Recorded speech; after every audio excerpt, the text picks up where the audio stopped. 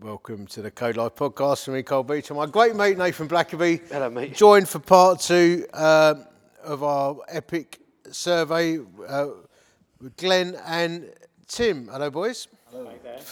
So, last episode we were looking at this mighty survey around blokes' sexual habits. A survey commissioned by.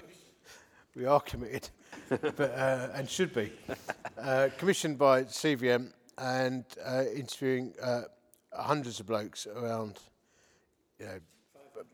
508, as many hundreds around, sexual habits and stuff. And we were looking last week at porn and some real shocking stuff coming out about the age that people were accessing pornography or intentionally. And some really fascinating stuff, if you haven't listened to it, around where people are learning about sex from, like their mates rather than at home, and the importance of youth work, because a lot of people say, well, I'd love my youth work to engage, and it's all that kind of stuff. So if you haven't listened to part one, have a listen to it. This week, or this episode rather, we're going into some, quite uncharted territory, I think, in terms of Christian commentary, because I certainly in the many years I've been in ministry, it's over 25 years, I've not really heard much conversation around use of prostitution and sexualized massage and that kind of stuff. That's not been spoken about a lot from my recollection. And so we're looking at this section of the survey now, which begins with a headline: do you feel that sex outside of marriage is? Do you want to talk us through this one, guys? Yeah, all right. So when we asked, do you feel that sex outside of marriage is, and then the answers were always acceptable, sometimes unacceptable, and then always unacceptable. Well, I mean, I don't know about you guys, but I think I would have expected that to be, pretty high. Mm. But we've actually, the result for always unacceptable was 64%. So that means that's 2/3, isn't it? So the other third, basically, apart from a very small number who said always acceptable, said sometimes acceptable, sometimes unacceptable. A third. What do we make of that? And this is the strong Christian. But the strong Christians, yeah. What do you make of that? What do you make of that, Nathan? Well, because this is one of the ones that really surprised me. Yeah. Yeah, me too. If obviously, I've got to be careful what I say. I'm not in agreement that sometimes it is acceptable. I don't agree.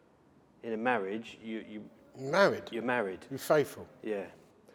So I can only assume this 33.70%, are at a point in that relationship, perhaps, where it might no longer feel like the marriage is functioning as a marriage.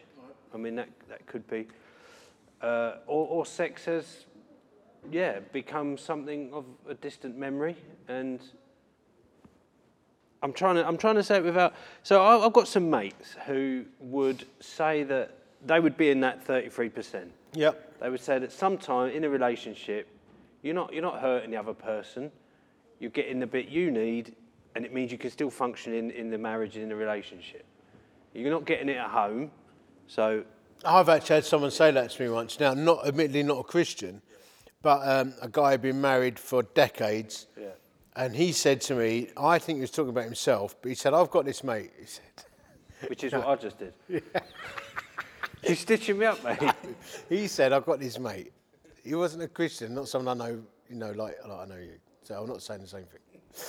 And he said, he loves his wife, and he loves his kids. He said, all grown up. He said, so he loves his wife and kids, but he doesn't have sex in his marriage. There's no intimacy anymore.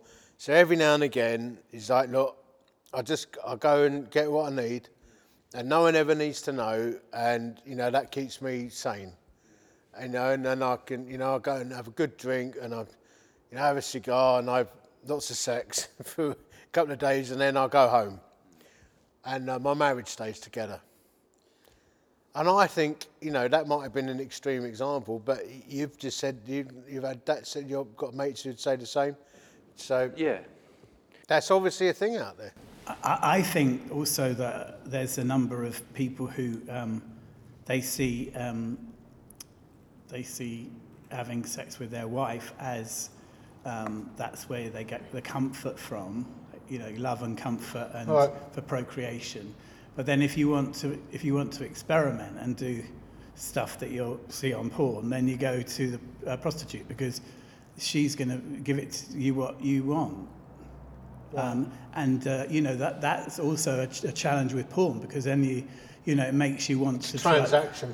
It makes you want to try stuff that you otherwise wouldn't try with your wife, or you think your wife wouldn't want it or anything. So I think that's kind of actually it's a bit disturbing, isn't it? Really, because it's like actually rather than seeing that maybe you could do experimental stuff with your wife that's not harmful to her, you think, well, I've got to go and get it from somewhere else.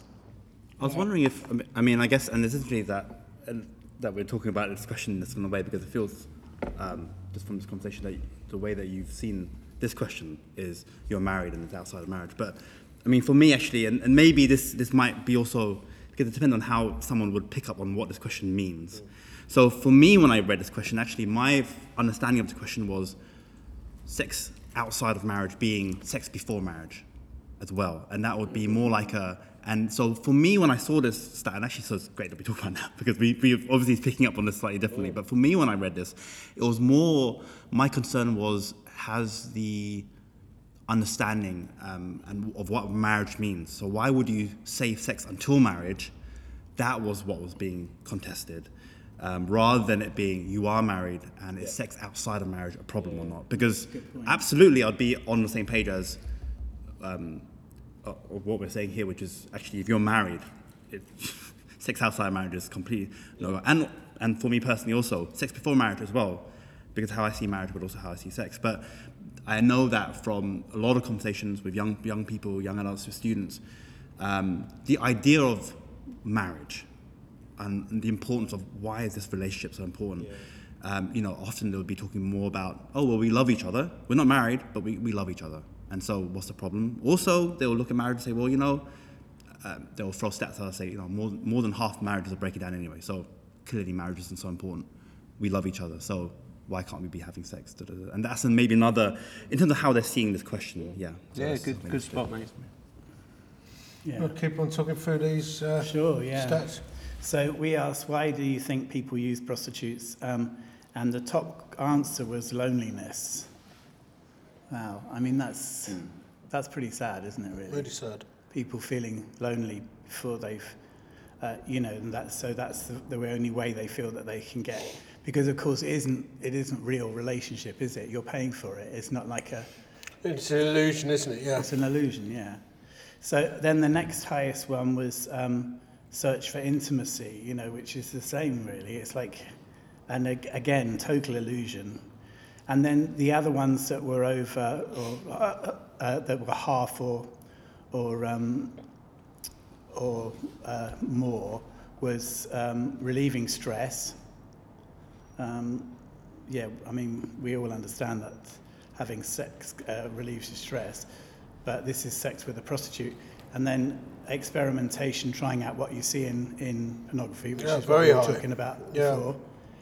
And then dissatisfaction with the partner, which is also what we were talking about earlier as well, wasn't it? Where it says other and it's just shy of 10%, please specify. Can you recall any weird and wonderful answers? Because that's still a relatively high percentage. That you just think what's going on there, Is there a big step between? We've gone from talking about looking at porn on your phone, let's say, to going out and paying for sex. It feels to me like quite a big transition. How does that? Well, that's the interesting point. Like maybe it is for a long-term Christian. doesn't really work in, that's not been our lives. But let's say you've been a Christian 6 months, a year. You consider yourself a strong Christian, but you've got residue from the past. Or maybe, like we often talk about, the narrow path of Matthew 7. You've been 1 degree off course for many, many years. Like you've been looking at your soft porn, like you were saying back when you were kids, you found a copy of, some porn mag in the woods. And then, years later it's on your phone. And then it starts going to other stuff. And then you're just looking at a webcam girl. And then you think, do you know what? I just phoned that number. I just text that working girl. Maybe that's a 10-year journey. Maybe it's a 5-year journey. Maybe for some it's 6 months. But it's a journey, isn't it? Yeah, and I do think God gives you, like a speeding truck going down a hill, they have those pull-offs so you can... Gives you a pull-off lane. I think He gives you pull-off lanes at various points. I think even, to be honest with you, even if you are really down the rabbit hole, like you are in trouble, there's an exit door and God's grace will spare you. Yeah, I definitely believe that. I think there's always hope with this. Yeah. And sometimes when I've talked to other people about, educating kids about this stuff, they say, oh, well, it's too late, it's already out there, they're going to get it anyway, rather than saying, yeah, we can still believe that if we educate kids that they're going to make good choices, and if men really understand the situation and they're going to do the right thing, with God's help, of course, yeah. Well, and the thing is, life is a roller coaster ride, isn't it? It's not a tram ride, and pain happens and life happens, and at various points your resistance is going to be low, isn't it? And if you haven't got good, we talk about this as we conclude, I guess, but if you haven't got good people around you and strong friends and who hold you, all of us are at risk, aren't we? I mean, years ago when I was doing talks around this, I used to say if you've got a penis and a pulse, you're at risk. If you're a breathing bloke, you're at risk of falling in any one of these ways. Yeah, and this the next thing here looks like a real trap, because do you feel that erotic or sexualised massage is the same as prostitution? That is just such a easy way in, isn't it? You think, I'll go and have a massage. Oh, my back's aching. Yeah. And you get felt up or whatever, being honest, and then you don't stop them and you think, well, I didn't know this would happen, and I'll come back here again. So 20% of them said that they didn't think it was, which is of concern, because exactly what you're saying, it could easily, one thing can lead to another. Yeah. And I guess on that, if you want to look at it as progression, so it's difficult because sometimes, well, actually, it's that kind of degrees of, is this bad, is it not bad? Yeah. Now, if you want to talk about theologically, I guess you're kind of like, well, it's that direction, is that degree off, because you're heading towards something or whatever. But in terms of impact, I mean, you look at then when you start looking at the actual activity of people and what they're talking about and how they see certain things. But viewing a live webcam of someone. Now, again, is that different from watching pornography?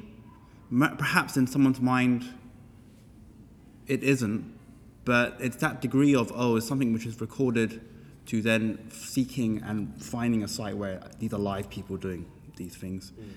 At that degree, maybe it isn't made it, but it is just simply all these different avenues of how these work. Interesting thoughts about in terms of experiencing or looking for one-off hookups. So this idea of casual sex, and again looking at how do we see sex? Why is it important? Why is it not? What's the purpose of it? That was quite a high stat, 23%. Have you ever experienced a hookup, one-off sex encounter, 23%? Have you used hookups apps? No, it was 93% though. Have you ever had a traditional massage where the masseuse touches sexually? Yes, 8%. Have you had a massage became sexualised? Did you tell them to stop? Ignored them? Told them to continue? 5%.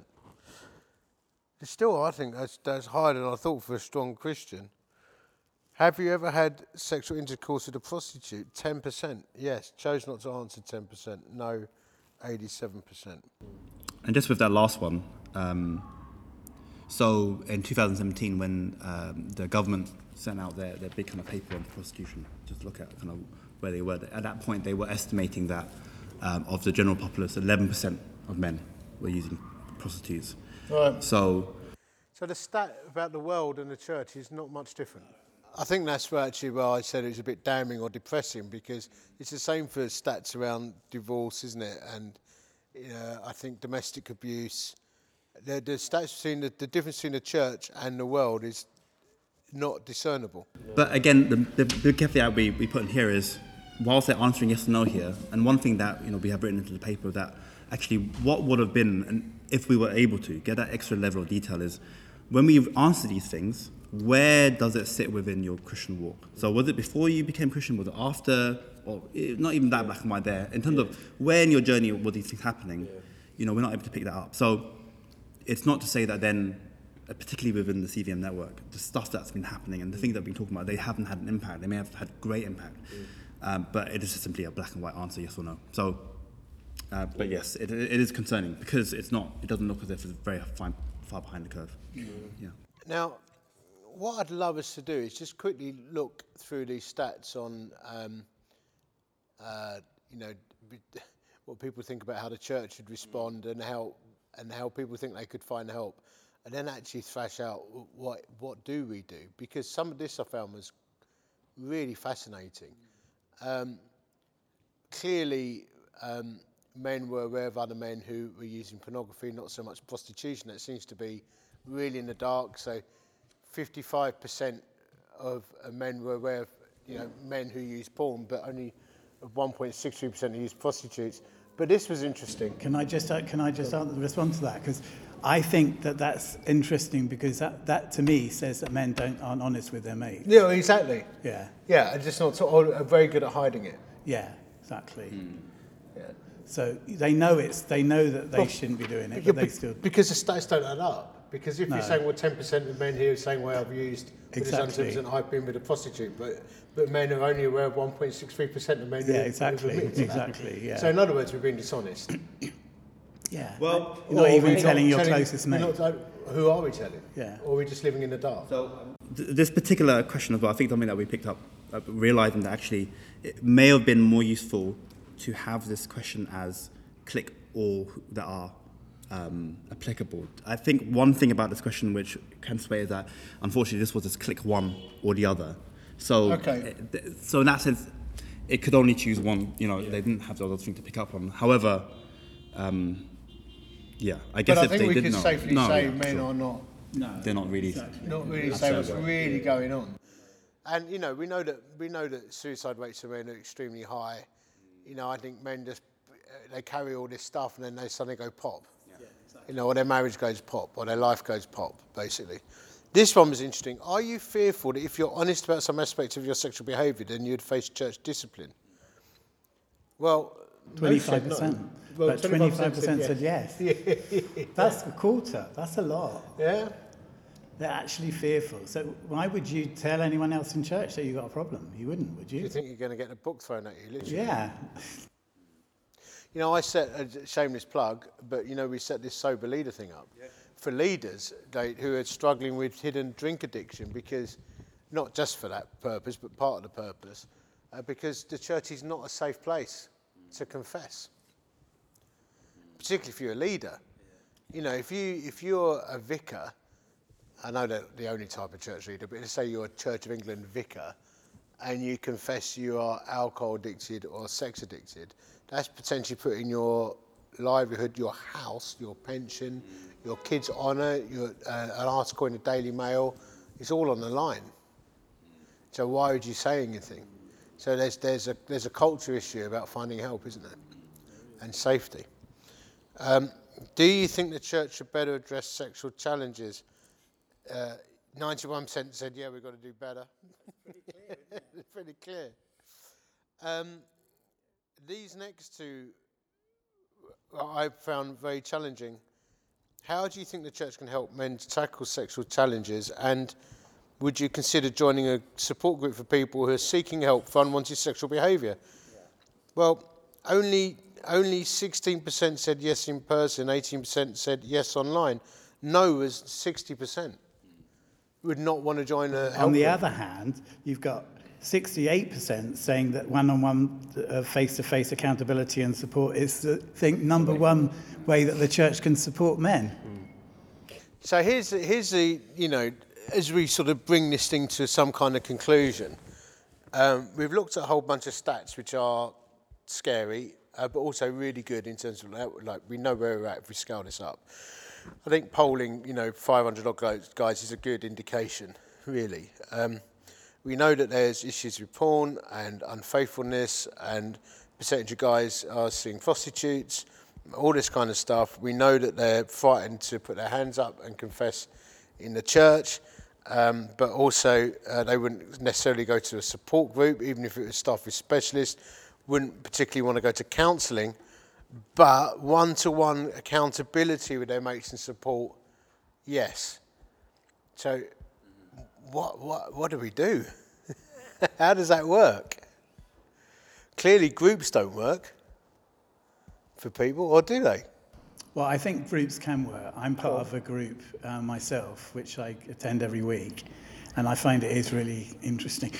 It's an online group, and the other guys in the group, honestly, I don't know whether I would choose them to be my buddies, but I do love. I've got to really respect and like them, and the fact that we share our hearts, and not just about this issue, but about other stuff as well. Yeah. I think the challenge is that you can have a men's group that just goes off track and doesn't really deal with what we're talking about here. So I think I'm really glad to be part of a group that does stay on track, but we still have a chance to talk about the stuff that's been really tough that week, So I think it's great. I think it's that initial thought of getting into and having to be open and honest. When we have new people, we really encourage them, but the hardest thing is that first couple of weeks when you're like, well, do I really want to do this?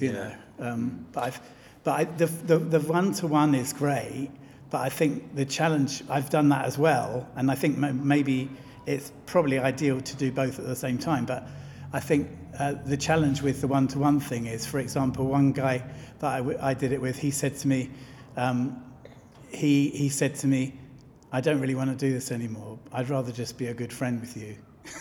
And I think what he meant was, it was becoming a bit of a burden for him to have to listen to me telling, I fell down again, last week I struggled again. So I think, and so then having to find the other thing is that if you ask someone and then they say, oh no, I couldn't do that, because maybe they themselves are struggling, then that's hard, So I think there needs to be some kind of system where you can match people and then they can really be that they can really be helped. There's another thought.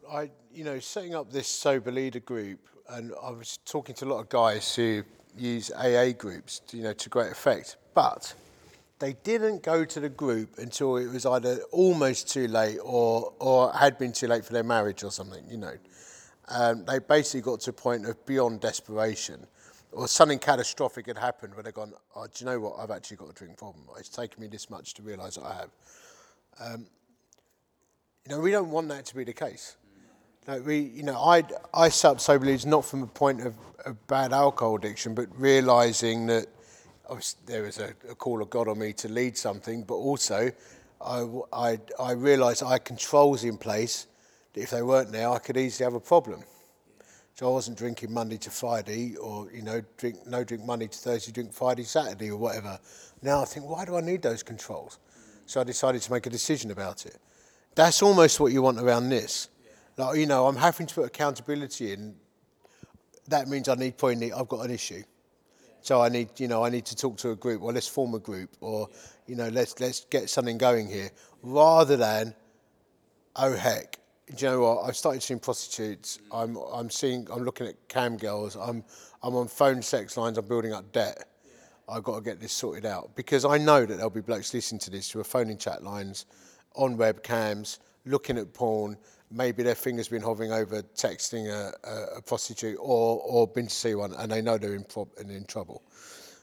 Maybe they've even started an affair or had a fling, and they've got to get a grip. And like Nathan said, there is an exit strategy. But we don't want it to get that far. So what should guys do listening to this? So my men's group I'm part of, I think my encouragement is that guys have to get to that depth of relationship I think it's easy to sit in a men's group at a surface level commitment and involvement and honesty level. And the group I'm part of, the DNA of it is kept really in focus, and it's this raw honesty. It's a real place where you can just pour out the real ugliness of life. And I think that's quite a rare thing for blokes to find. And that's why I'm such an advocate for CVM's men's groups. Not only are we sharp and focused on the gospel, because I think that's one of the parts we want to put through, is that it's not just about restraining and holding back an addiction. It's about saying, why don't you go after harness your testosterone and use it for good. Yeah, go after the stuff Jesus is looking at and going after, and almost rechanneling that, but also intentionally having that level of honesty that is safe. You know that those guys, I've told those guys things, and I know it will never be repeated. No. Safe place to just deal with it. And that's a unique thing. I think we need more of that. And you know, frankly, CVM is like, it's a great start, isn't it? Because you've already got a relationship with other guys. Yeah. Why can't you use that rather than for some guys who don't even have that, they don't really have any connection. Yeah. So that, but there is also some support you can get from Naked Truth. That's I know that you've had some connection with them before. Great ministry, yeah. Really important ministry. So that's one particularly for pornography. Well, they run groups, don't they? They do, support guys, yeah. So that would be definitely worth looking them up. And then the other thing is, and I think they do one-to-one counselling as well, actually. Yep. And the other one is Azalea Flint. Azalea, they're based in Luton, but I think they're certainly open to the possibility of doing counselling one-on-one and then developing into group work, particularly for men who've got challenges with, visiting sex workers and people that have been prostituted. Yeah. Well, let's cut to the chase as we bring this into land. Guys listening to this who they realise they've got an issue, they've not told anyone, they may have visited a prostitute, might be being unfaithful, having a fling, whatever, got some hidden issues, might be chronically addicted to porn, or might have just started to open a gateway into it. What does he do today? What does he do? Well, I think the first thing you do is that you say, I've got a problem. And then when you realise that you've got a problem, then you can start to do something about it. If you just keep hiding and saying, well, I don't really have a problem, then you're not going to move forward with it. And let's just say that you don't have to wait until that really difficult time when it's affecting your relationships with other people. Let's say it's well before that. There's a young guy who's in my group, and he's just he has his accountability partner is his dad. Can you imagine? I mean, that's just so impressive to me. Yeah. I think that's really wonderful. But if we need to be brave. We need to be brave and find those other guys who want to who want to help. And if you're the kind of person that wants to help other people, then you can put yourself forward, either to other CVM leaders or to Naked Truth, because there's a real need for men who can mentor and support other men. Yeah. Over the years, because obviously with Facebook and Messenger, we're all quite accessible now. Over the years, occasionally I get a message from someone reaching out for help. Because obviously they don't know me in person, they might have seen me on a platform somewhere and they say, look, actually this is the issue that's going on. I think in nearly every single case where that's happened, I've been able to connect them to someone. It's been the pathway out, pathway to freedom and healing. I think you're right. The first step is saying, I've got a problem. And step two is typing that message to someone and saying, I need some help. There's something in there about bringing stuff to the light, letting it surface. Because a lot of this, I don't know if it changes perspective, but when you bring something to someone else and go, look, this is it, this is what I'm wrestling with. For you, it can feel like absolutely massive. But just sometimes bringing it to the light, you get a new perspective, you get some help, you get support, and you start to get your life back. You do. And the other fascinating thing for me is whenever I've put my hands up and said, I've got an issue here, I need help. I found that people love me more, not less. It's about that vulnerability piece again, isn't it? Where we just say, I can't do this on my own anymore. I need help. That's right. Can we point the guys to this data anywhere, or is there any ongoing sort of conversations to be had? Yeah, because Beach is going to work on a paper for the Christianity, hopefully. Today, so that should be out soon. We can do a 2-page summary that'll be suitable for the website if you're up for that. Great. And then we'll have a number of websites, including Naked Truth and Azalea Flint, and see if there's other stuff that people want. Email in and they'll let me know. But we're actually hoping at some point to get into a peer review journal, but that's all blah blah really. So most of you won't be interested in that, but Tim's worked really hard on that. Well, thanks, guys. We'll see how we can progress this, and we'll maybe revisit the whole subject in about 6 months and see where we go with it.